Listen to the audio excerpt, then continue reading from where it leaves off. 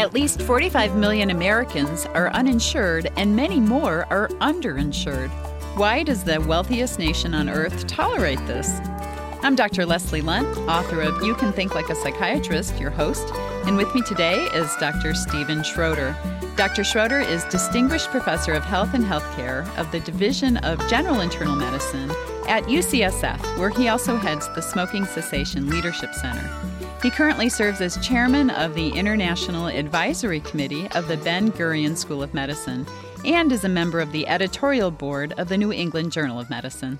Welcome to ReachMD. Thanks. It's good to be with you. Now, Steve, why is this country so tolerant of people being uninsured? Well, that's a question a lot of us here ask, and that foreigners, it just blows them away. I mean, here there's this country which is renowned for being warm-hearted, for the Marshall Plan, for doing all these great things, and yet we tolerate up to now 47 million people uninsured. Why do we do it? We do it for a variety of reasons. One is, I think it's been with us so long that it's no longer visible. Second is we have some myths. One of them is that people choose to go uninsured or that they get all the health care that they need anyhow. And a third one is that to get there, to get everybody covered, is going to require some kind of a major government role. And this is a country that is less receptive to having government planning or activities than almost any other country, with a major exception, of course, of our military presence. Now, here's the million-dollar question. What do you see as the most likely solutions to this problem? Well, I don't think it's a technical issue. I think it's an issue of politics. And right now, you've got one very important party that says, we don't want to do it. We think that the cost of covering everybody, both in terms of monetary and also in terms of government intrusion into our lives, is going to be more important than actually covering people. And that party currently occupies the presidency and has a very large number of people in both houses of Congress. So I don't think there is any solution right now that can get us to full coverage that the Republicans would buy into. Well, that's kind of provocative. It is. Well, in fact, William Kristol, during the Clinton Health Plan, wrote a very influential, very well-reasoned memo to his colleagues to say, let's oppose it because if it passes, the Democrats will get all the credit and it'll set back our party. And there doesn't seem to be enough counter-argument from other members of his party to say, well, we could get there and share the credit. And that's sort of the way that it's playing out right now. So as a physician, what can we do? Well, I think we can do several things. We can, one, make the problem more visible. During the whole managed care era, I got a lot of calls from journalists saying, isn't it terrible that under managed care we don't have as much choice of what we're doing? I said, yeah, that's really bad. Isn't it even worse that at that point it was 40 million people who weren't covered with health care insurance? And they would either brush me off or say, I don't know anybody who isn't covered, in which case I'd say, look at the people who are flipping your hamburgers, mowing your lawn, caring for your kids, driving your taxis. Or they would say, I'd like to run that story, but my editor isn't interested. So I think it's like smoking and being overweight. It's a problem mainly with the poor. The poor don't vote very much. They don't make any contributions to various political campaigns, so their level of influence is much less here than in other countries. We don't have a labor party, and so we've sort of tolerated this. And frankly, doctors, this has not been the major issue for doctors. It's not that easy to be a doctor these days, and particularly if you're in primary care, you're working really hard to try to keep things going.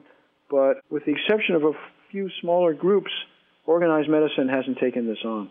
And how do you counter the argument that, the uninsured eventually figure out how to get care anyway?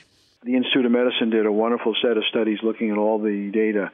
And it's true, if you're in a car accident, break your femur, you'll be taken to the hospital. But if you have asthma or breast cancer or heart disease, if you don't have any insurance coverage, you're going to die earlier, you're going to suffer more, you're going to miss more work. Life is worse. And ask anybody who makes that argument if they want to trade in their health insurance card. I would bet most of them are going to say absolutely not. If you've just joined us, you're listening to ReachMD XM 157, the channel for medical professionals. I'm Dr. Leslie Lunt, your host, and with me today is Dr. Stephen Schroeder, and we're discussing the problem of the uninsured. So, Steve, how is it that other countries don't have this problem? A lot of us worry about that. I think they solved it really early. I mean, it's much harder for our country to do it now that we're spending 16% of GDP on healthcare than it would have been back when we were 6%. So most of them have had it solved for decades. So that's one. Secondly, I think this country is wonderful with entrepreneurship. And we basically say, let's give people the freedom to be creative and to think of new products and to sell them, and we will value that. We're not as big on solidarity. Solidarity is not such a big deal. And if you looked recently, our public schools aren't doing all that well either. So that's a second reason. And the third reason is government. Very hard to get to universal coverage without some role for government. And since the inception of this country, we have not really wanted a strong central government. We've wanted all these checks and balances. And in most instances, that stood us very, very well. But it sure has left a lot of people unprotected with medical care. Now, when you were with the Robert Wood Johnson Foundation, weren't you involved in trying to change policy or at least set up some model sorts of systems or expectations? We actually did two things. One of the things we did was when SCHIP, the Program to Expand Children's Health Insurance Coverage, was passed, we got very involved in the marketing of that, trying to simplify Medicaid eligibility forms, trying to let people who didn't speak English know that they could sign up. And as a result of that and those efforts and many, many others by many, many other groups, actually, while the rate of uninsurance was going up, the rate of kids uncovered was going down. So that was very good. The other thing we did was we tried to put together a strange bedfellows coalition. So we got small businesses and labor and all these people who you would never think would come to the table, all of whom had one first choice, but their second choice was to do really nothing. We got them to say, we'll talk together, we'll go out in forums, and we'll really try to spotlight the need to solve this problem. The coalition sort of startled a lot of people that it was able to be formed and it did things, but I'm sorry to say that its influence wasn't very great. So how can we change that? I think it's got to start in politics. So there has to be a sufficient threat to people that they're going to lose their health care coverage. Now, it's interesting. We're going to drip, drip, drip in terms of the number of workers covered by health insurance in their company is going down. So we're down to only about 60% of workers now are covered by their company. At some point, we're going to get to a point where the premiums are so costly, so many people are uncovered or are worried about the threat that they're going to say, this is an issue I want our politicians to help me on. A lot of people thought they were there in 92, 93, but it turns out that the support was thinner than people had thought. Whether we'll be there in 2009, I don't know. I'm not smart enough to know that. So if you were appointed king of the world, or at least king of the United States, and could manipulate this any way that you wanted, what would you do? My first royal decree would be to say that everybody was covered with health insurance, and then I try to figure out how to do it and get smart people to figure out how to do it and try to work to get costs under control so it doesn't bankrupt the Treasury. But I think it's such a moral imperative. It's just so shocking that this wealthy country, which does so many other things, is willing to consign 47 million people to hit-or-miss charity care. I'm embarrassed for our country that happens, and I would try to fix that. And your wish list of solutions? You know, the solution, I'm not doctrinaire about getting there via any special way.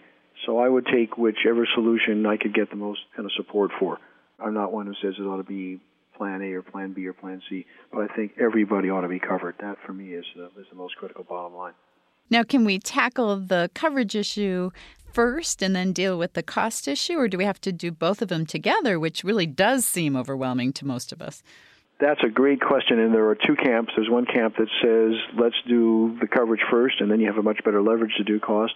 The other that says, if you don't do the costs at the same time as the coverage, your coverage is going to vanish because people, there's just not going to be a sufficient amount of revenue to pay for it. So I'm in the awkward kind of position of saying I think both sides are probably correct.